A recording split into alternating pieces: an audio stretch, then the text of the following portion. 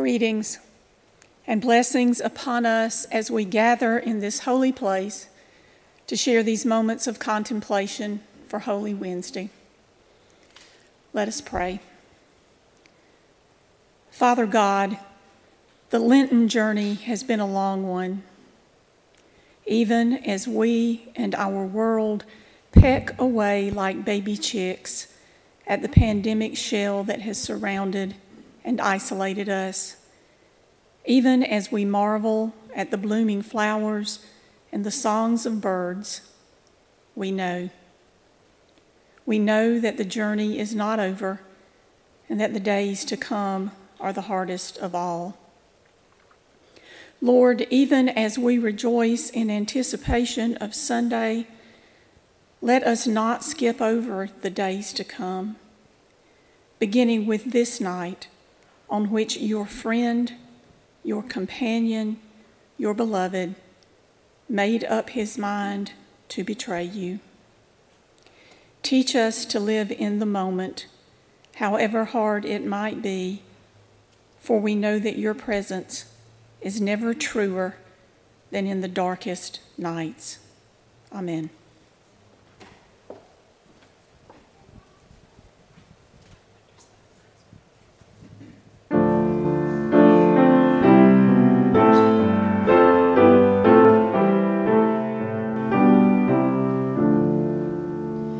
What wondrous love is this, oh my soul, oh my soul. What wondrous love is this, oh my soul.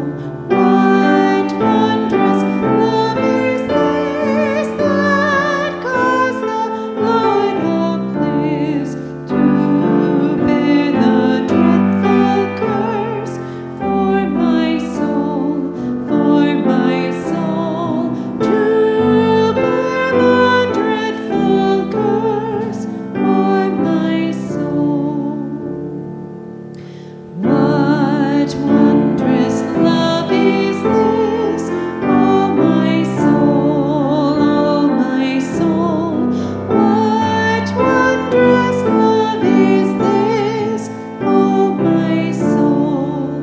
What wondrous love is this that caused the Lord of life to lay aside his crown for my soul, to lay aside his crown for my soul. To God and to the Lamb I will sing, to God and to the Lamb I will sing, to God and to the Lamb who is the great I am. While millions join the theme, I will sing, while millions join the theme, I will sing. And when from death I'm free, I'll sing on, and when from death I'm free, I'll sing on, and when from death I'm free, I'll sing and joyful be, and through eternity I'll sing on, and through eternity I'll sing on.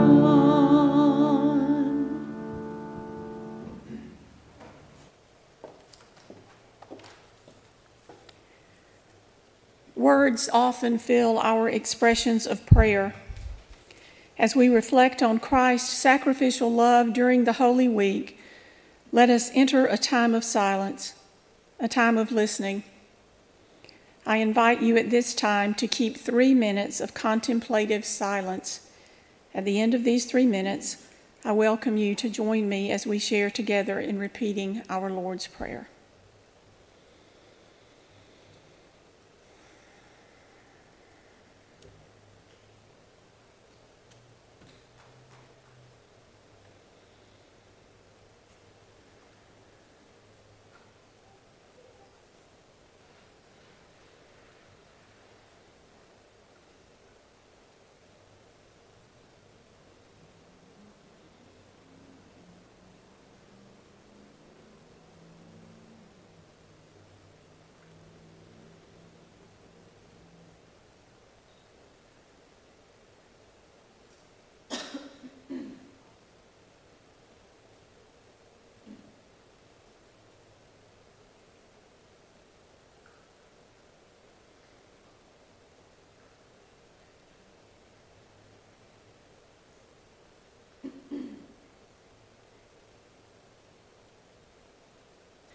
Our Father, who art in heaven, hallowed be thy name.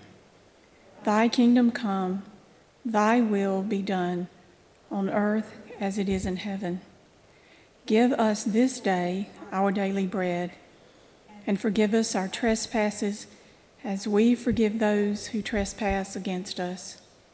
And lead us not into temptation, but deliver us from evil. For thine is the kingdom, and the power, and the glory forever. Amen.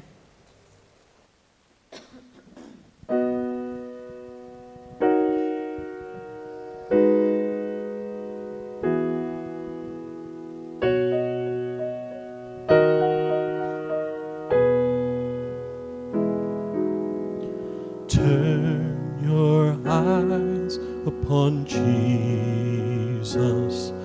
Look full in his wonderful face, and the things of earth will grow strangely dim in the light of his glory and grace.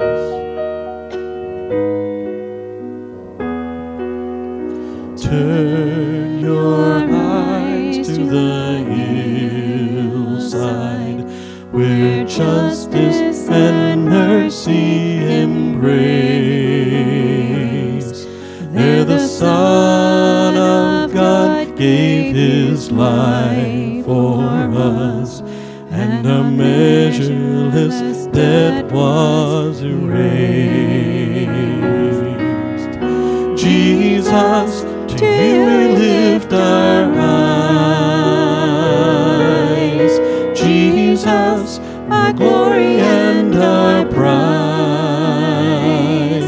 We adore you, behold you, our Savior ever true. Oh Jesus, we turn our eyes to you.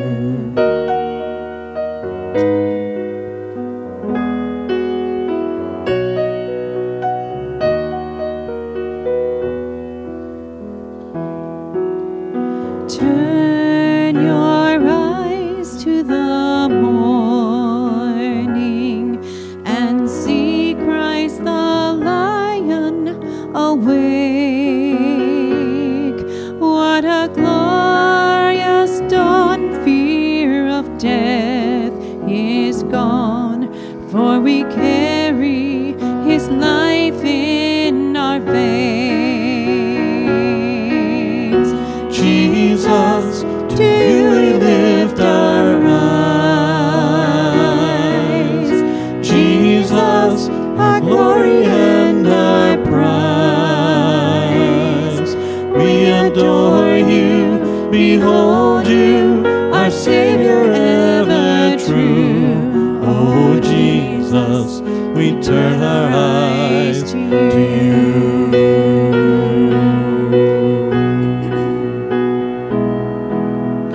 Turn your eyes to the heavens. Our King will return for his own. Every knee will shout all the glory to Jesus alone. Jesus, to you we lift our eyes. Jesus, our glory and our prize.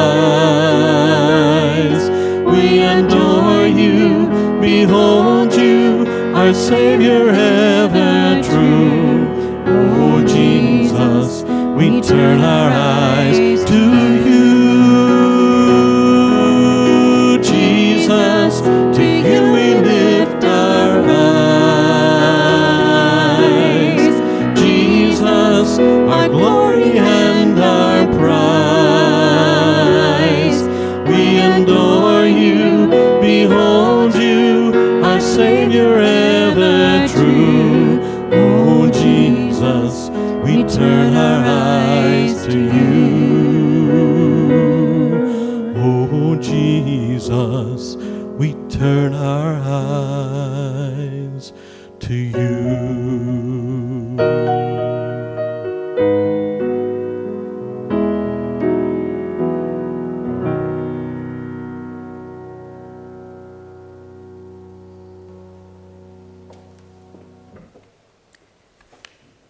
Please stand as you are able for the reading of the gospel lesson, John chapter 13, verses 21 through 32.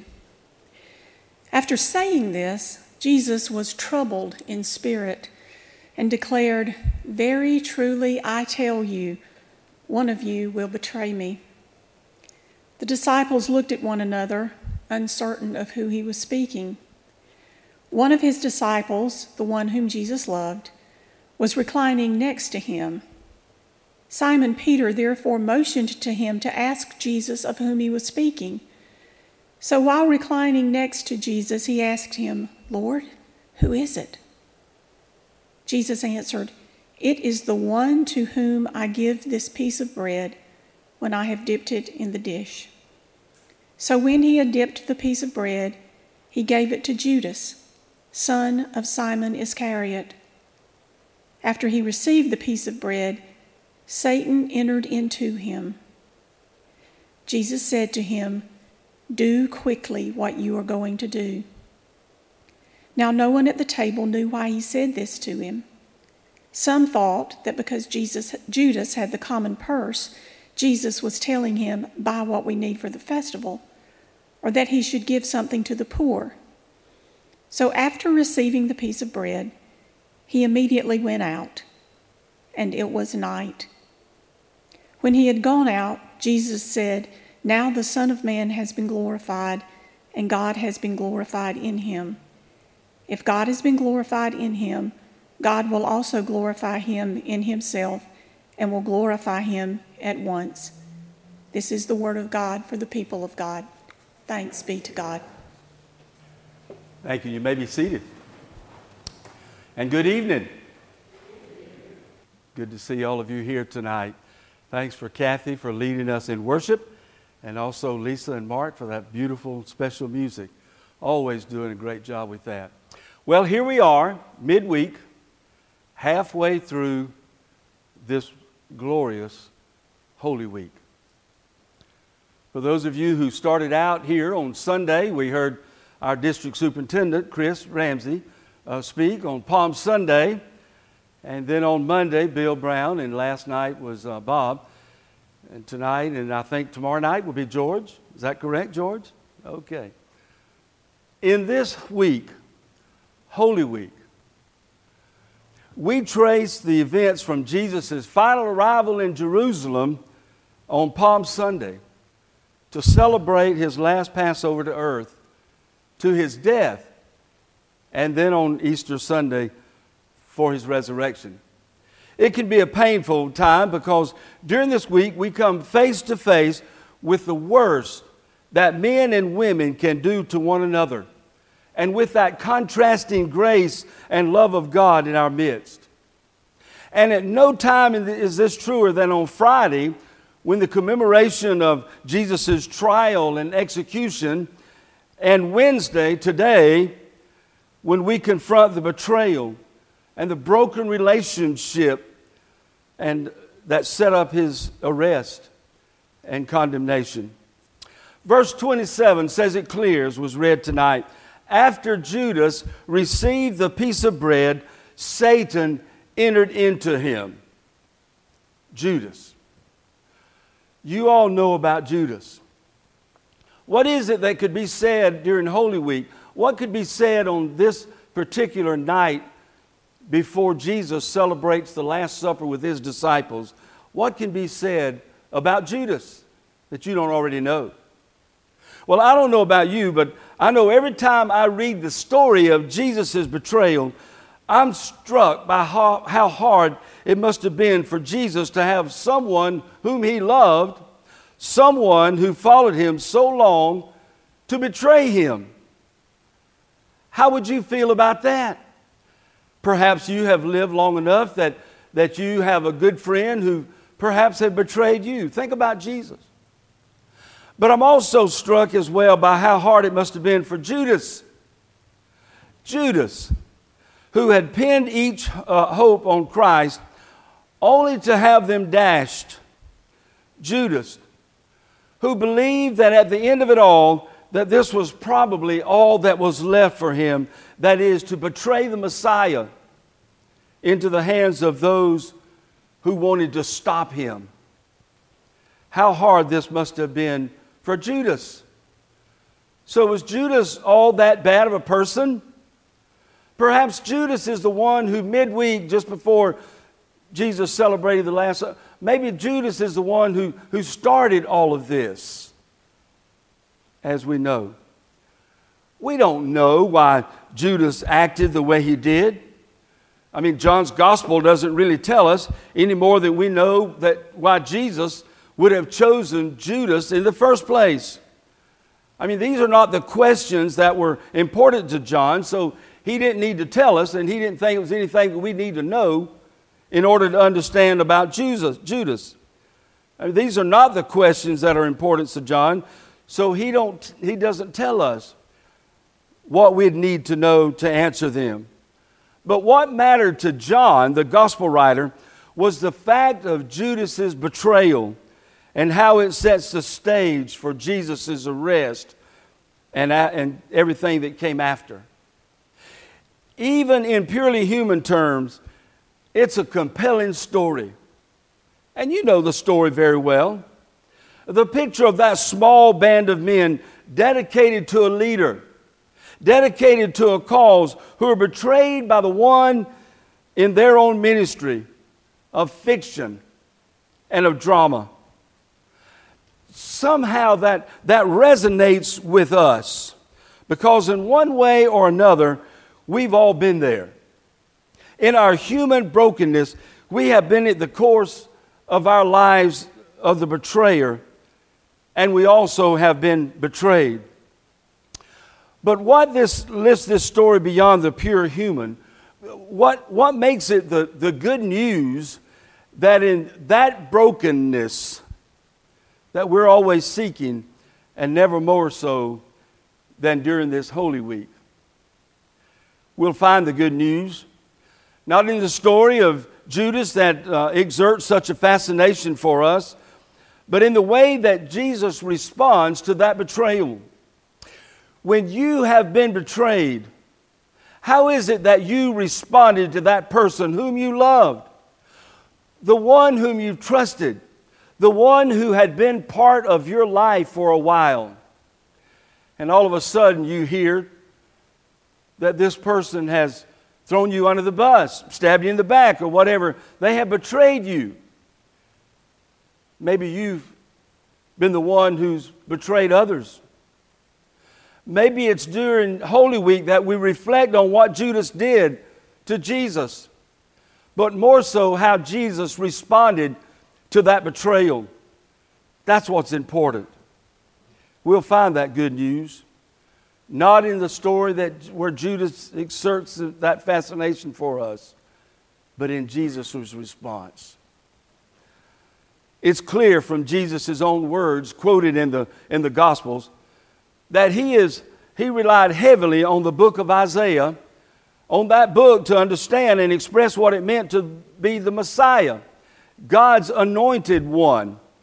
Jesus radically refined the role of the Messiah. Not as a royal ruler, but as a servant of God. You understand that servanthood? Jesus didn't necessarily want to be that royal ruler, but Jesus came as a servant for all of us. Jesus had modeled his ministry as a servant. He and later on his followers will use the servant's words and the servant's followers' words to explain who he is and what kind of Messiah that Jesus really is. In the book of Hebrews, the author reminds us that Jesus endured the cross and disregarding its shame. I like that.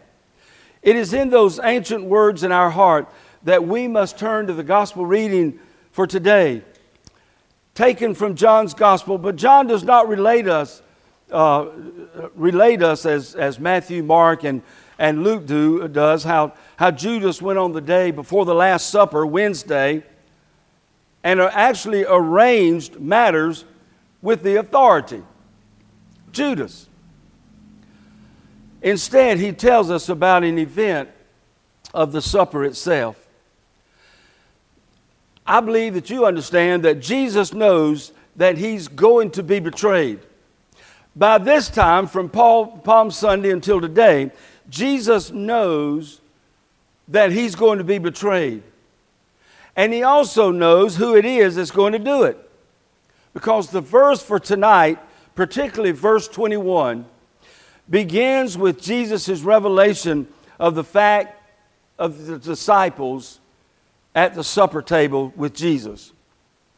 Now, I don't think that this knowledge depends in any way on Jesus' being the Son of God. I'm sure that in this small and small intimate circle, and with Jesus and the 12, that it had really not possible for Judas to undergo so basic change in his feelings. What took place? Jesus called him 3 years prior to that. And for 3 years, Judas was at his side, listening to his parables, listening to people who have their sights brought back to them, even a few of those that have been raised from the dead. Judas. But his feelings changed. Did Judas, from the very beginning, 3 years prior to Jesus calling him to be in the intimate group, did Judas really know? Did Judas really know what his role was? However, he knows. Judas knows what his role is. And Jesus knows.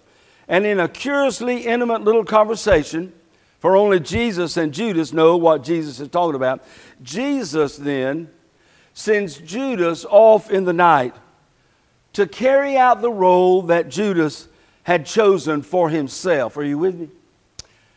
Judas chose that role for himself. And then comes the really extraordinary thing. Jesus says to those that remain, Judas is away, the rest of them are there, and Jesus said to them in verse 31, now the Son of Man has been glorified, and God has been glorified in him. Verse 31. God has been glorified in him. Sending Judas off essentially to get it over with seems understandable. Just as what a painful and difficult surgery that we're facing and treatment, just get started. Let's go ahead and get this surgery underway. We recognize in this action the same spirit as the servant, the one who accepts pain, the one who disgraced when it is inevitable, and relies upon the help and vindication of God.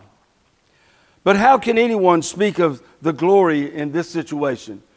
How is it that we can talk about on Wednesday night before Jesus serves the Last Supper to his disciples? How can we talk about glory in this situation? If Jesus knows that he's about to be betrayed to his death, then he must know what a painful and shameful death it will be. I believe at this point in Jesus' life that he knew what his purpose was. He knew exactly what was going to take place in his life. Nothing appears to be further from glory than a Roman crucifixion. And yet, the author of Hebrews also speaks of the joy that was set before Jesus as the reason that Jesus endured that cross. Jesus endured that cross. Made the cross glorious, if you will, by his shameful death upon it. Why is this glory? Why this joy? Jesus reveals his oneness with the Father, and the Father reveals his oneness with Jesus. And that's the glory to which Jesus' death is the gateway. That's why we can talk about the glory tonight. That's why we can talk about the glory on Good Friday. And then, of course, celebrate the glory on Easter Sunday. Why? How can we do it? Because in the daily acts of obedience and faithfulness that brought Jesus to that death, Jesus revealed to his Father his Father's love for humankind and for the world. The life of love that Father and Son share with the Holy Spirit. Jesus revealed that. Jesus knew his relationship. And by revealing it and by showing us the way of obedience and faithfulness, Jesus then invites us also to share in that divine gift of love. Bill spoke plainly and good about that on Monday night, the God of love. So having set his feet irrevocably on the path of Calvary, the Son of Man has been glorified, and God has been glorified in him. I like that verse. The one that I've concentrated on this whole week, and the one that will bring me to Easter Sunday's celebration. Let me say it again. The Son of Man has been glorified, and God has been glorified in him. So now the final 3 days can begin. Everyone knows their role. Judas knows his role. Judas knew it when Jesus sent him out into the dark. Judas knew exactly what he was supposed to be because he chose it for himself. But let the final 3 days begin. Now that we know our role, everyone knows their role, everyone has made their choices. And the saving work of Jesus is about to reach its conclusion, and we're invited not to watch. Not just to watch, but to take part, to claim a share in the divine life that Jesus has opened to us. That's the good news. That's the good news in this gospel and in this Holy Week. That's the good news that we share to all mankind. But only can we share it when we have that relationship with the risen Christ. When we have that relationship and have that Holy Spirit come upon us, then we know that we can glorify in God and share that good news with somebody. May that be so. May we enjoy, and I say enjoy, but may we enjoy the next 3 days as we move to Monday, Thursday, going into following the ways of the cross on Friday, and then all that takes place on Saturday. But mainly as we gather together and celebrate the resurrection, the good news that you can share is the fact that you have relationship with Jesus Christ. Would you join me in prayer? Give us courage, O God, my rock and my redeemer, to accept the same kind of road to glory that Jesus walked ahead of us. We ask, Father, that you would give us a fresh vision of this most holy week. I pray this in his powerful and holy name. Amen.